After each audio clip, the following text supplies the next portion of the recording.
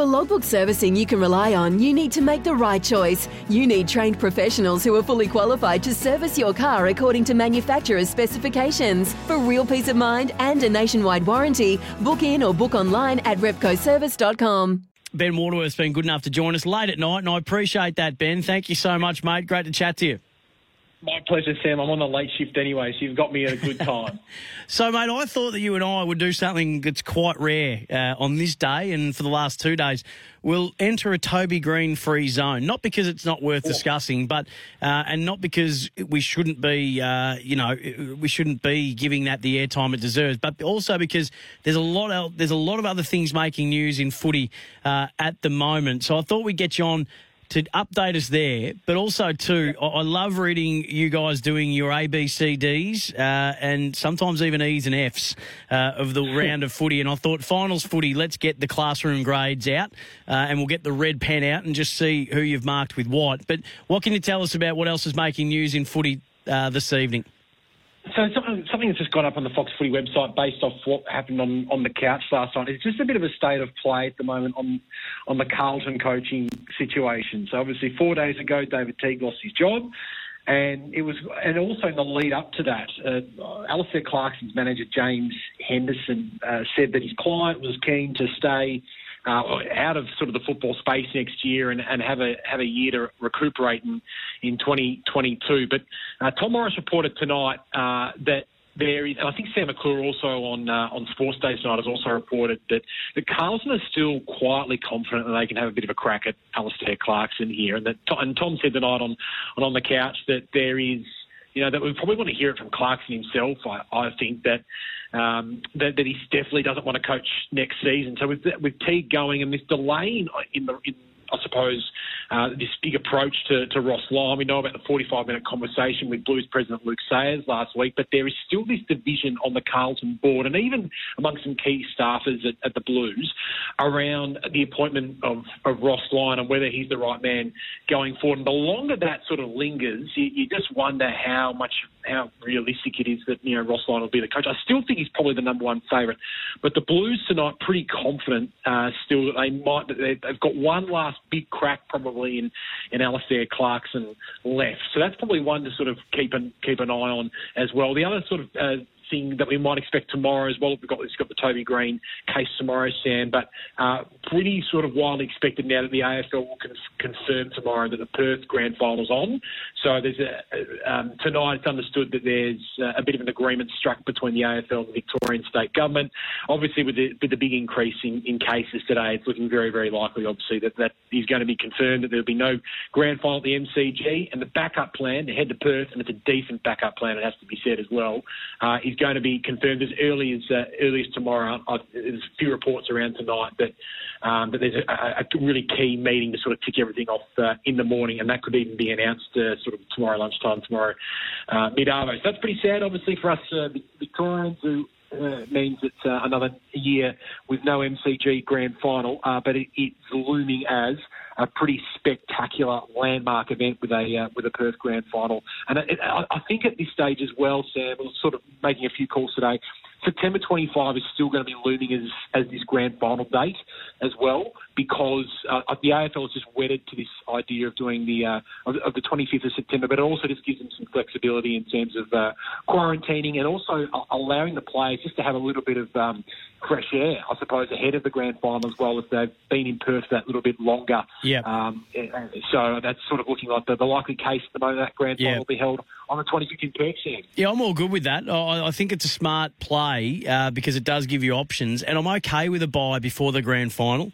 I used to be when we first announced the pre-finals bye, I thought it was a good idea because I'm all for the best players playing and however you can make that happen. And when we weren't actually, and that was also before we started taking, more byes during the year again. I think they sort of had their cake and ate it too. But then we've just seen what the numbers have done, and the numbers clearly show a disadvantage to top four sides who then get that week off, play a game, get another week off, and you end up playing about a game in 4 weeks. So I don't like the pre-finals bye anymore. Massive. I'm totally fine with the pre-grand final bye, and then it's a matter of how you fill the week, which I think can be easily done if you make some manoeuvres around what might be able to occur in that week. But and certainly exciting for the people of Perth as well, who have shown that when big games come to town, they'll sell them out every single time. So these are anomaly years, and the MCG will go back to being the home of the AFL. In the meantime, anyone who's going to help get the game away, get the games away that need to be played, and certainly there's nothing more important than the grand final, then I don't think we can begrudge that. So, yeah, I think that's just what we're all expecting. Talking about coaches, so incredible that Carlton seem to just be hell-bent on getting one of two guys, yet for Collingwood, who the moment that Nathan Buckley and they parted ways back on the 8th or 9th of June, they've had 90 people on a list, Ben. 90 people, and we think now that and reports are wide, and Tom Morris came on SEN today from Fox Sports and reported that it's down to one man. It is. It'll be Craig McRae. All of it basically has to be done, Sam, is the board just has to tick it off. The Collingwood board has to tick that off later this week. But it's all sort of systems go for a Craig McRae appointment, which is really against the grain of Collingwood's history when you consider the big names they've appointed in the past, which basically goes back to Bob Rose in the late 1980s, into Lee Matthews, into Tony Shaw, into Nick, into Bucks. And now it looks like it's going to be Craig McRae, who's got an excellent coaching CV. It has to be said. Yeah. Sorry, you go. No, a three-time premiership player at the Brisbane Lions, but he's worked under some of the best coaches. He obviously recently under Alistair Clarkson, under Damien Harvick as well. He worked with Craig Bellamy at the Melbourne Storm as their kicking coach as well, and he's also coached his own team to a premiership. He coached the Tigers VFL side to a flag in 2019. So it's all looking really, really promising for Craig McRae. He ticks every box, doesn't he? And that's what you call a coaching pedigree, Ben. Speaking to Ben Waterworth from Fox Sports. And I had someone send me this, which was incredible stats. And I think Max Lawton might have even put up something similar, your colleague. But I had someone text me that if you look at the John Kennedy Senior Premiership coaching tree, now these are players that played under him, and I'm going to weave this into Alistair Clarkson because he's a part of this. So Kennedy's flags in 61, 71, 76. Parkin from him, 78, 81, 82, 95. Paul Roos, who was coached by Parkin, gets a flag in 05. Alan Joyce, 88, 91. Then to Lee Matthews, 90, 01, 02, 03. John Longmire in 12. Alistair Clarkson, 8, 13, 14, 15. And then he gives us Luke Beveridge in 16, Adam Simpson in 18, Hardwick in 17, 19, 20. Stuart Dew also coaching, who played under him. And now Craig McRae, who wasn't with Clarko for long, but that's another coach that's come from him. And that's so the flags I mentioned are 24 flags that have come from Kennedy. Alistair Clarkson's then created 5 of his own after the 4 of his own that he won. And then apparently this fact says that you can trace all premiership coaches since St Kilda's first and only flag in 1966. All premiership coaches can be linked to Kennedy, Jeans, Barassi or Hafey. And Max Lawton then followed that up with Craig McRae set to join with a Collingwood coaching job, which means half of all AFL coaches will have either have been coached by or played under Alistair Clarkson. Hardwick, Cameron, Simpson, Beveridge, Fagan, Ratton, Mitchell, McRae and Dew. It's quite an incredible list of disciples, isn't it? It is a holy sort of footy family tree, and coming from, the absolute godfathers of coaching that you mentioned off the top, they all stem from there. And Jonathan Brown spoke about it on the couch tonight, about, you mentioned before, Sam, he does tick all the boxes from a cultural perspective. Strategy-wise, he certainly ticks the box. His ability to develop young players. So I can't remember exactly what year it was, but Queensland had a record amount of draftees at a draft one year, and Craig McRae was sort of the Queensland coach that year as well in the under-18. So he ticks development as well. So he's, as I mentioned, totally against the grain of what Collingwood has normally done. But I think it's a shrewd appointment. Really smart. Really done his apprenticeship. Absolutely. Beautifully said. Hey, Max, Ben, would you mind? We've got to get a break away. Can you come back and give us your gradings for the finals on the other side of that?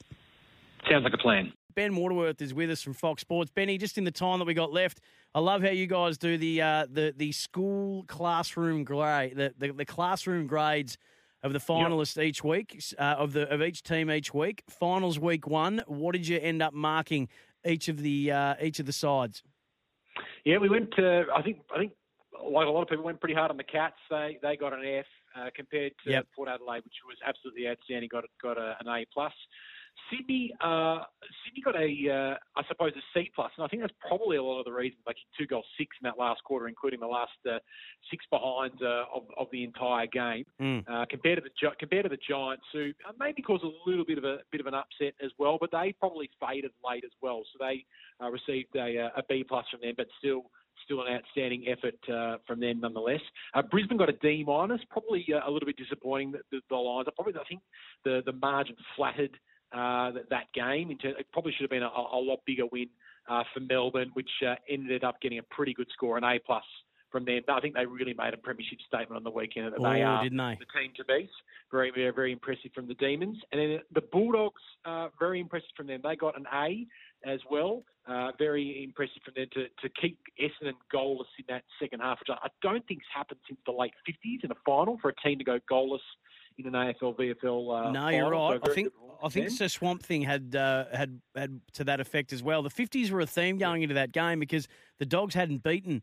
The Dogs and the Bombers hadn't played each other in a final since 1953, and that was the Dogs winning on that day. Charlie Sutton, EJ Whitten, Bill Hutchison, and John Coleman were all playing on that day. But the 50s were a theme. And in the end, the Bombers. 4 goals, 12 for them, didn't help their cause, goalless in that last half. So we gave them a D minus. But I think overall in the season, you'd almost have to give them an A plus for an overall season grade. Just getting to the finals, I think, is a massive, massive tick for Ben Rutten and the Essendon side, which you could say probably became the most aesthetically pleasing, most watchable side, I think, in the AFL this season. That was so much fun to watch the Bombers, weren't they? I mean, where they went to. I was staggered looking at I look at where their rankings statistically are going into each game, just so I've got a bit of an idea on how they're going to play and what might, what our special comments guys might always bring up and what they might be keen to focus in on. And where they'd got to, I think they were 4th for centre clearances for the year, and their numbers for scoring. Actually, they'd gone up into the top couple for centre clearances. They were 4th for scoring. They'd really, if you looked at their numbers and where they were in the back half of the year, they were. There's always talk about your premiership profile and what you need to be going well in and what areas you need to be excelling in, and they were excelling in a lot of them. So Bombers fans and Swans fans, I reckon, have every cause to be really optimistic for next year, Ben. Yeah, Sydney in particular as well. What I think the most impressive thing about the Swans is, yes, they had that blistering start to the year when they kicked 4 and then sort of went win-loss for a little bit, had that loss to Hawthorn, which sort of really came out of the blue. But then they rallied late, which I think was probably the most impressive part of their season, was their ability to rally late and really give the top 4 a good shake. They just fell short in the end. Their percentage wasn't as good against the Dogs and the Lions, who had a far better percentage than them in the end. But the Swans have... and even just started to get their defence right a little bit. They were conceding a lot of points at the start of the season. But if they can get their contested ball and their clearance game going, because they're close to the best ball movement team in the comp this year, if they can sort of get it right around the coalface heading into next season, they are going to be a very, very tantalising prospect that could potentially push for the top 4. Yeah, I couldn't agree more. So do we have a definitive answer yet on where what time Saturday's final is going to be? I know that the Western Bulldogs are really keen on that being an afternoon or twilight game so that they didn't have to sit in a hotel room all day, which I think is fair enough. And by the sounds of it, I think everyone's on the same page. But do we have official confirmation just yet? Well, when the Brisbane Lions coach Chris Fagan on 360 tonight still says he has no idea, well, then we certainly don't at this stage. But you're right, it is all looking like a 4:45 kind of time slot at this stage. We're certainly looking at a twilight game. From what we understand, host broadcaster, Channel 7 will probably, I think, has come to the party in that sense in giving that particular approval in that later, also that earlier time slot in that twilight first bounce. So that's the way it's heading, and we'll just give both teams, I suppose, that extra flexibility ahead of a preliminary final, whoever might win that game. And it looks like, I think, probably the more 50-50 style game compared to the Cats and the Giants, just with Toby Green very likely to be out, obviously. That's going to be a cracking contest because the two teams with the best percentages in the competition at the end of the season, which I really use as a guide to determine the best teams in the comp. Dogs at 132, the Lions obviously 133, famously overtook the Dogs in round 23 with Charlie Cameron goal and Lincoln McCarthy behind. So very evenly poised contest, I think that is going to be on likely Saturday twilight. Yeah, I think both these games are going to be great. And I really hope that Chris Scott just relinquishes a bit of control and just let's just let them play. Just let them play. I reckon it doesn't. And look, I very well, and I've been talking about this all night, I very well may end up be looking like a fool because their control, defending with the ball in hand, they're methodical, deliberate, slow play. It may very well get them over the line again and get them into another grand final, but will the strict and rigid game plan win them a grand final? I don't think it can. I'd love to see Chris Scott just if this is the last hurrah, then go down swinging rather than go down trying to save a game, go down trying to win the game. It's frustrating for Cat. It's almost a pleasant frustration in a way because the Cats have been so successful, so many top four finishes, during the Chris Scott tenure. But the fact that they keep on dropping first week finals, is a massive frustration, I think, for Geelong fans. Because yes, you get the second chance, but it just puts you on the back foot for the rest of the final series. Of the 8 finalists, when you talk about premiership profiles just beforehand, the Cats have the best premiership profile. They're second for clearances, second for post-clearance contested ball, third for ball movement, and fifth for defending ball movement. And of those 4 pillars across the 8 finalists, they have the best overall ranking across those finals, even better than Melbourne, just because Melbourne just lacks a little bit in I suppose the defending of ball movement. So it'd be frustrating for Cats fans, but it's that style that you talk about, Sam. It's caught them out against Richmond in the past couple of seasons, where that keepings off. Time in possession in hand has it's just wilted under the pressure.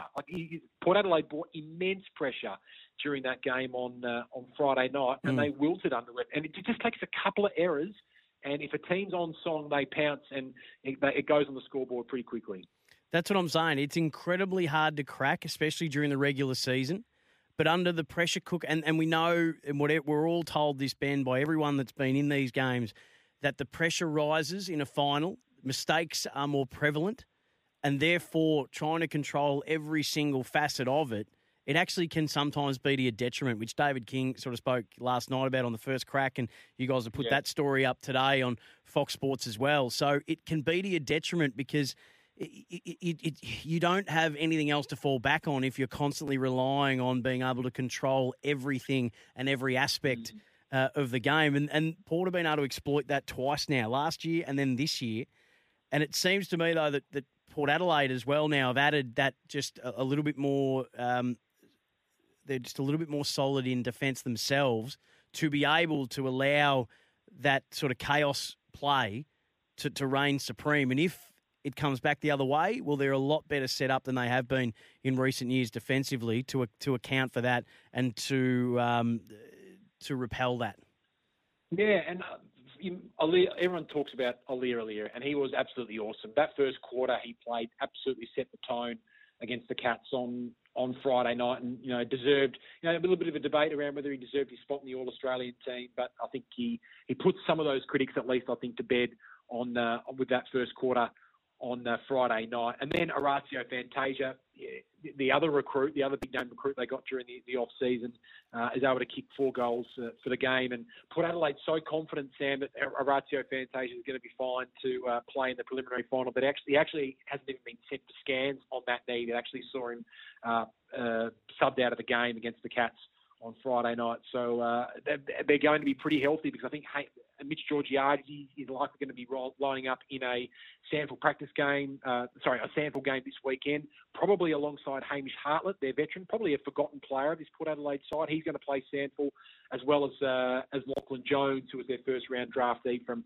last year as well. So Port, not only are they in form, like the Demons, they have a very, very healthy list at the moment to choose from, almost a full-strength list to choose from come their preliminary final in a couple of weeks' time. Hey, Ben, great to chat, mate. We'll speak to you again through the finals. We might even get the grades again next week. It's been good fun, and we've got some texts coming through of people giving their own. So appreciate that and appreciate your time. Thank you very much. Go me, Sam. Have a good night, mate. Deck maintenance isn't fun. Move the furniture and barbecue, sand and prep, paint, seal, or get a low-maintenance Trex deck. The only colour fade you'll have to deal with is watching the sunset. Trex, the world's #1 decking brand.